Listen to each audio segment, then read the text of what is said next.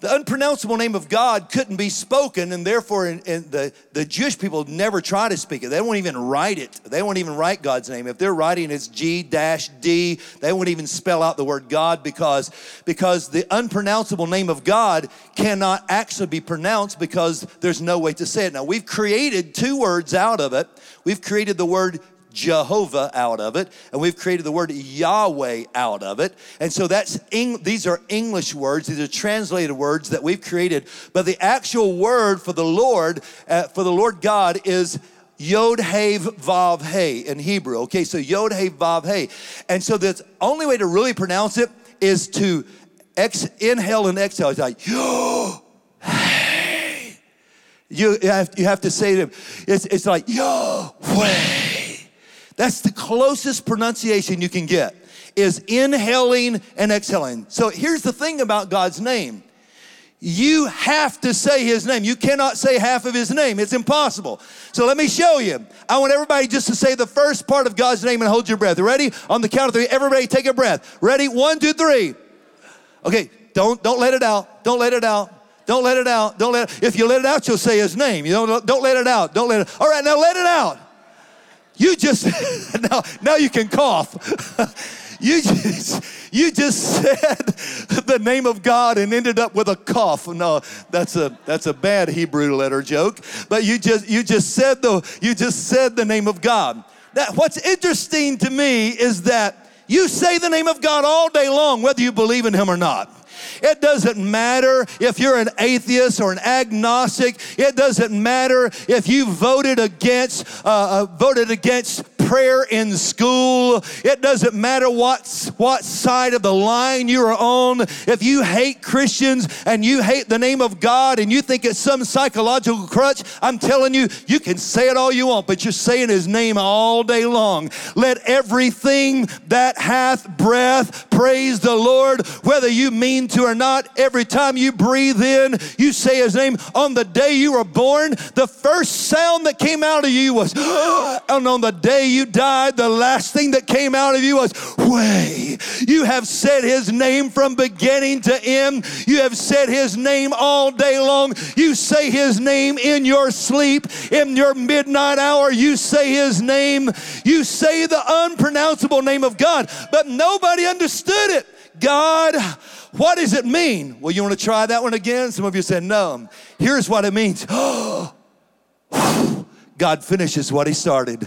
That means you cannot start his name without finishing his name. And God will not start anything. That's why the Apostle Paul said, I am persuaded that he is able to keep that which I have committed unto him against that day. I'm telling you, God will finish what he started, because that is why he gave us his name. He is Alpha and Omega. He is first. He is last. He is beginning. He is the end. God says, my unpronounceable name, Moses, you're worried about your future, but I'm here to tell you, I'm going to finish what I started. You're worried how it's going to end, but I'm going to finish what I started. The same God that called you is the same God that equips you, and the same God that helps you to finish. The same God that pulled the trigger and said go is the same God holding the finish line out in front of you. If you start the race with the Lord, he will give you whatever you need to finish the race. Somebody say he's Alpha and Omega. Say it one more time. He's Alpha and Omega. As Alpha, he was born a poor man, but as Omega, he became the King of Kings and the Lord of Lords. God finishes what he started. As Alpha, he wept over his friend Lazarus, but as Omega, he raised Lazarus from the dead, because God finishes what he started. As Alpha, he slept on a boat, but in the middle of a storm, he woke up Omega and calmed the storm and walked on the waters, because God finishes what he started. As Alpha, he taught a crowd until they became hungry, but as Omega, he broke loaves and fishes and fed that 5,000 on that hillside as Alpha. He called broken men to be his disciples, but as Omega, he turned the world upside down with a handful of broken people. As Alpha, he attended a wedding, but as Omega, he turned the water into wine at the wedding, because God finishes what he started. He is a miracle working God.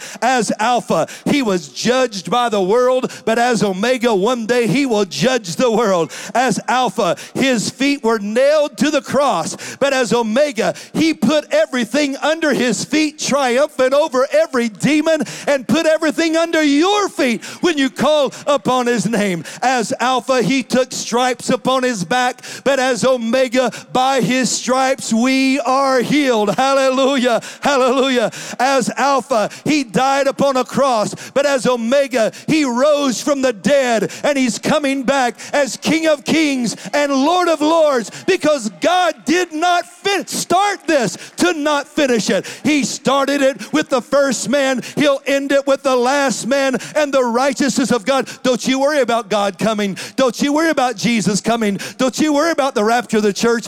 God will finish what he started. That's what his name means. God finishes what he started, and that means you. Whatever happens to you is going to be good, but I can tell you one more thing that's going to happen to you. God is going to finish what he started in you. Your age doesn't matter. Your health doesn't matter. Your marital status doesn't matter. God is going to finish what he started. You may not feel like a champion today, but you hold on to that unseen hand and you keep walking with the Lord, and he'll see you through to the other side. Anybody ever been to a place where you thought you were going to lose it all? You might lose your mind. You were going to lose your friends and lose your reputations. Oh, but God, who is rich in mercy and love and favor, came down and turned it around.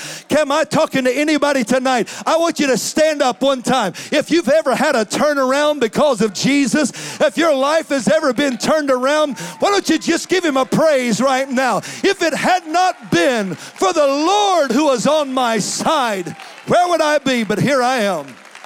I could have been anywhere, but here I am. Hallelujah, hallelujah. Some of you have suffered losses, but here you are. Some of you have walked through death's valley, but here you are. Some of you have lost all of your income, but here you are. Some of you have gone bankrupt, but here you are. Some of you have lost jobs and houses and wives and husbands and families, but here you are. You are still in the good fight of faith, because no matter where you are and what you are, if he's your God, he will finish what he started in you. If somebody walked off and left you, that's not going to negate God's plan for your life. If you find yourself alone in this world, guess what? You are not alone, because God is going to walk with you all the way to the end and finish everything he started. Well, hallelujah. Woo! I kind of feel like preaching tonight. Well, thank you. I plan on it.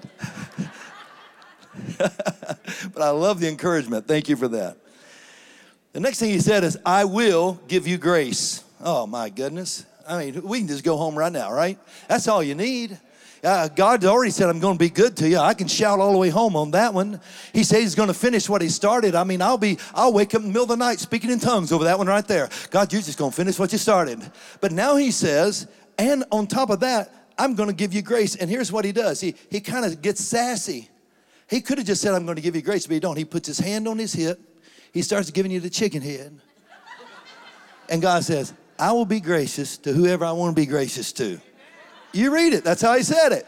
He didn't just say, I'm the Lord your God. And he didn't say it that way. He said, I will be gracious to whoever I want to be gracious to. I'm not going to ask your mother-in-law. I'm not going to ask your enemy. I'm not going to ask all your haters. I'm not going to ask everybody that don't like. I'm not going to ask them. I'm just going to be good to you anyway. I'm going to give you things you don't deserve. I'm not going to ask your boss. I'm not going to ask your wife. I'm not going to ask your best friend. I'm not going to ask the neighbor who cusses you out across the street. I don't care what they think. I'll be gracious to whoever I want to be gracious to.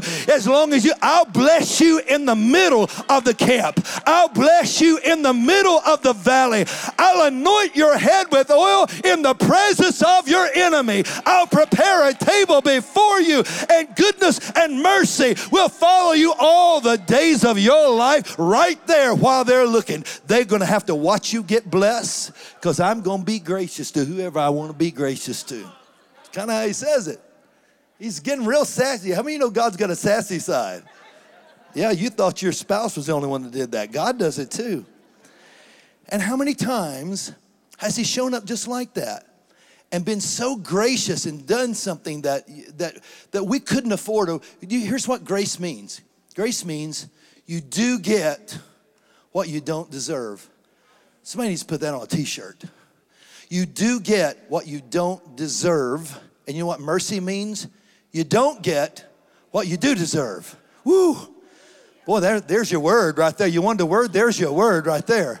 You do get what you don't deserve, and you don't get what you do deserve. That's how grace and mercy works for you. So the Lord sometimes just shows up to show out. He don't have to do it. He just does it because he loves you. I was in El Salvador several years ago, and I got lots of El Salvador stories. I've done about 50 mission trips there, so you're going to hear lots of them. But I might have told you this one before, but if so, it's worth telling again.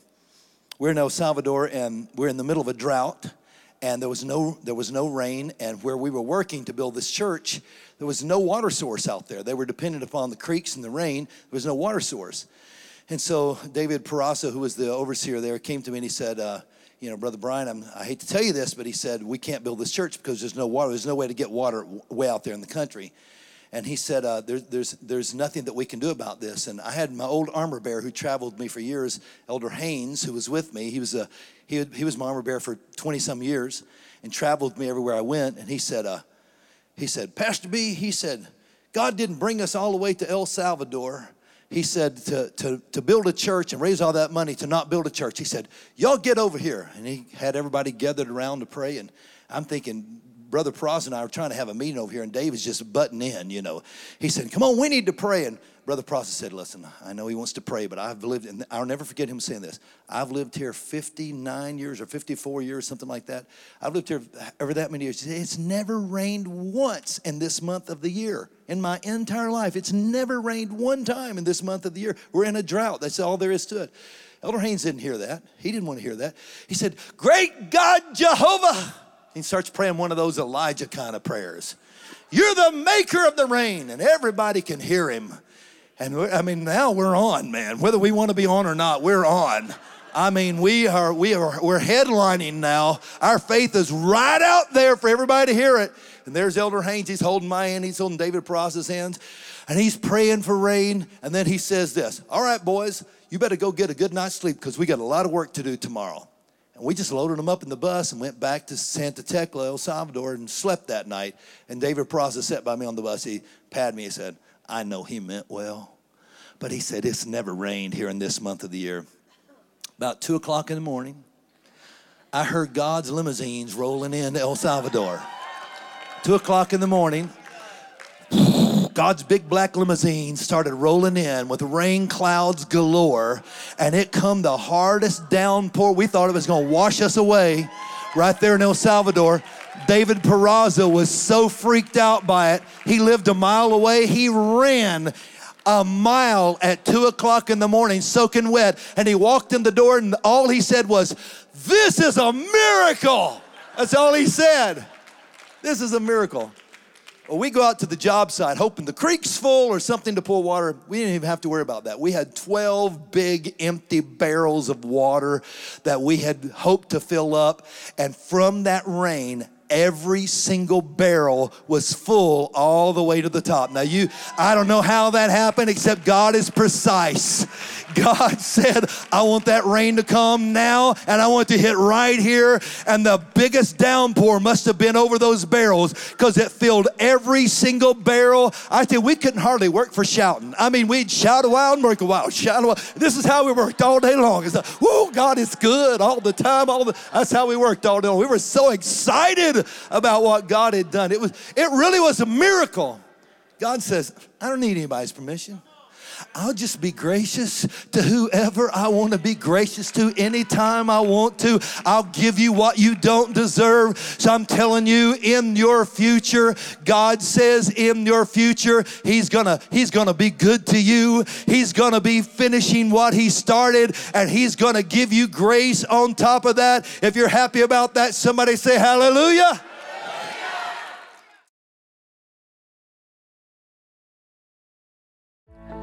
Thank you so much for supporting our ministry. If this has blessed you, please say a prayer for us. And if you would like to give, we have 4 ways that you can do that. You can give online at briancutshaw.com, or if you're a PayPal user, just PayPal us at Church Trainer.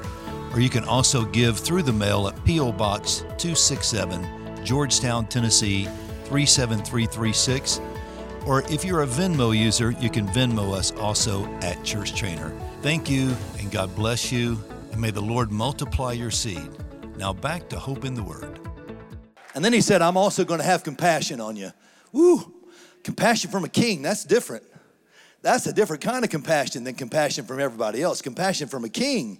So think about that. I have a friend of mine who's a pastor down in Crystal River. He's my diving buddy. So if you ever see me posting pictures of scuba diving, he's the guy I always go with. And we try to do that every year. And it's a fun thing we like to do. And so I actually went this year with him. And so I love to go to his church every year. And I love the story behind his church, because he went there. He went to pastor a small little church, about 40 people in this tiny little building. And they can barely pay their light bills. They could barely, keep the lights on. It's a very low ceiling, And it was the kind of place he really wanted to move away from. And right in front of their church was the Lincoln dealership. And you could never see their church because all you could see is the Lincoln dealership. And you have to drive behind it and see this tiny little church way back in the field. So one day the Lincoln dealer came over to Pastor Ronnie and he said, hey, why don't you sell me your property? I need to expand this Lincoln dealership. He said, why don't you sell me your property and let me expand my property? He said, well, good, make me an offer. He lowballed it. He said, man, I can't even build anything for that. If I sell that, don't give me what it's worth. I have to build a church somewhere. There's no way I can build a church. And he said, that's all right. You're about dead anyway. I'll wait you out. And one of these days, he said, I'll buy you out for just about nothing. And little Pastor Ronnie Reed said, well, you know what? I serve a big God. Maybe I'll just wait you out. And one of these days, I'll buy your building instead of you buying my building. He said that guy had the biggest laugh. Do you have that picture, guys? You guys find that picture I gave you? I want to show you this picture. If you guys can pull it up on the screen. Come on, guys. We looked at that before. There you go. That's Pastor Ronnie Reed's church now. And guess where it sits? Right where the Lincoln dealership used to sit, because the Lincoln dealership went bankrupt, and now he has the largest church in the city, and the Lincoln dealership went bankrupt. He now pastors the largest church in that city, and there is no Lincoln dealership. God says, listen, I'm going to be good. I'm going to finish what I started. I'm going to be gracious to whoever I want to be gracious to, and I'm going to have compassion on you. When everybody else thinks you're friendless, I'll be your friend. When everybody else thinks you're homeless, I'll be your home. When everybody else thinks you don't have a companion, I'll be your companion. God said, I will be there with you. Hallelujah. And then he said, number 5, I will put you in the cleft of the rock. This is an interesting part of this promise, because the cleft of the rock is a safe place in the time of trouble. I love Psalm 27, for it says, in the time of trouble, he shall hide me in his pavilion, in the secret place of his tabernacle. Wow, think about that. He says, I'm going to hide you in the church. Did you get that? In the secret place of his tabernacle, he shall hide me and set me high upon the rock. The Lord said, listen, I know that it looks like you're scared, but I'm going to hide you with my people. I'm going to hide you in the tabernacle of the Lord. I got a secret place there. You just come and sit. You don't have to do anything. If you don't have a prayer to pray, somebody sitting beside you will pray that prayer for you. You don't worry about it. You can't get to the altar, somebody will help you to the altar. If you're having the worst day, you just come to the house of the Lord. My people will hide you there. How many of you have found safety and refuge in the body of Christ and in the house of the Lord over and over and over again? That's why Psalm 91 says, he who dwells in the secret place of the Most High shall abide in the shadow of the Almighty. And I love this part. I will say of the Lord, He is my refuge, my fortress, my God, in Him will I trust. I want to tell you, if I had all night long, I could not tell you how many times God has rescued me. Somebody asked me the question one time, when did you get saved? And I said, which time? I said, you mean when I got saved from my sins, or when He saved me from myself, or when He saved me from my enemy, or He saved me from my stupid decision, or God saved me from a bad investment? Which time you talking about? Because He has saved me over, and He's still saving me over and over. Yes, He saved me from my sins, but He's still a Savior, and He'll still save you from whatever circumstance you find yourself in. Hallelujah. Here's number 6. He says, I will put my hand over you. Now here's the interesting part of the kavod, the glory of God. Remember, I told you earlier that kavod means that He puts His hand on you and lets you feel His touch, and it's like this pressure, this weight of glory. But here God does something different. God puts His hand on him, and then He says, and I'm going to take my hand off of you. That's never happened before in the scripture where the Lord said that. He says, this time glory means something different. I'm going to put my hand on you so you know it's me. Then I'm going to take my hand off of you so you can see. Let me say that again. I'm going to put my hand on you so you know it's me. Then I'm going to take my hand off of you so you can see. So what you see, you will know is my hand. So the Lord says you're going to feel my touch. And I want to just stop here and say something before I get into the next part of this verse, because don't discount the touch of God on your life. You may get one touch of God tonight that lasts you for the next year. You may go in that strength. It's like when the angel came and fed Elijah. He said he went in the strength of that meal for 40 days.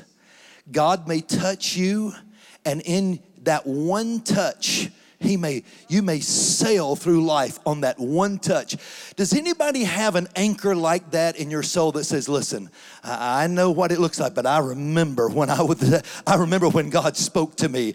I can take you to the time. I can show you one time He laid me on the floor, or God met me in the bedroom when I was praying, or He gave me a scripture. I remember one night I was sitting by Kathy right here, I was sitting right here in this seat where Connor's sitting right beside Kathy, and I don't even know who was preaching. I can't even remember who was preaching, but he read a scripture, and Kathy came out of her seat and she started spinning just like that and shouting. She's the only one doing that at that moment. But I thought, well, that's because something means something. When she finally was able to sit down, and it was a while, but when she finally was able to sit down, she opened her Bible and said, read that. That's the verse the Lord has given me. I'm living off of that verse right now. I'm telling you, that's the touch I'm talking about. I'm living off of that verse right now. Anybody living off of a word? Are there any word-carrying believers in the house tonight? I've got a word from the Lord. I'm going to keep putting my trust in Him. I've got a word from the Lord, and I'm going to keep going. All right, so let's go with this. He says, I'm going to put my hand over you. Then I'm going to take it off so you can see, and I'm going to show you my glory. So get this. This is a real revelation if you've never seen this before. So it shall be, while my glory passes by, that I will put you in the cleft of the rock and cover you with my hand while I pass by. Verse 23.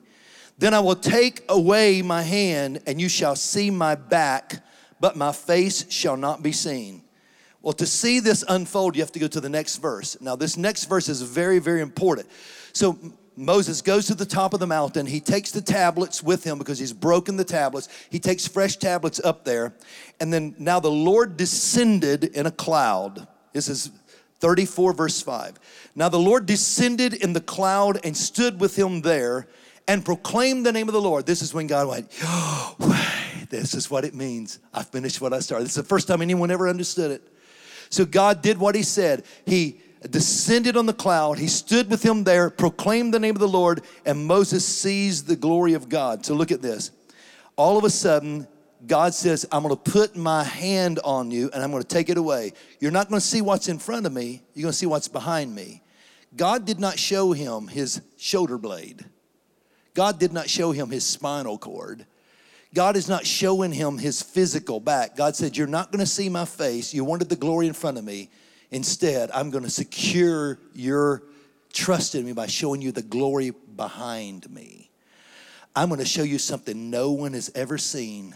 And all of a sudden, when he opens his eyes, he sees in the beginning God created the heavens and the earth. And the earth was without form and void, and darkness was upon the face of the deep. And the Spirit of God was upon the face of the water. And God said, let there be light. And there was light in the evening and the morning of the first day. Did you ever wonder how we got the book of Genesis? The book of Genesis, Moses lives 2,000 years after the book of Genesis. Moses didn't live in that time. Moses gave us Genesis. How could Moses give us the Genesis? Because God showed him the glory behind him. God said, the same God that took you from there to here is the same God that can take you. You're worried about these children of Israel getting the land of promise? Let me show you how I created the stars. Let me show you how I created the earth in 7 days. Let me show you how I formed mankind from the dust of the earth. He saw the first motion picture that has ever been shown to any man before, because he didn't just hear it, he saw it.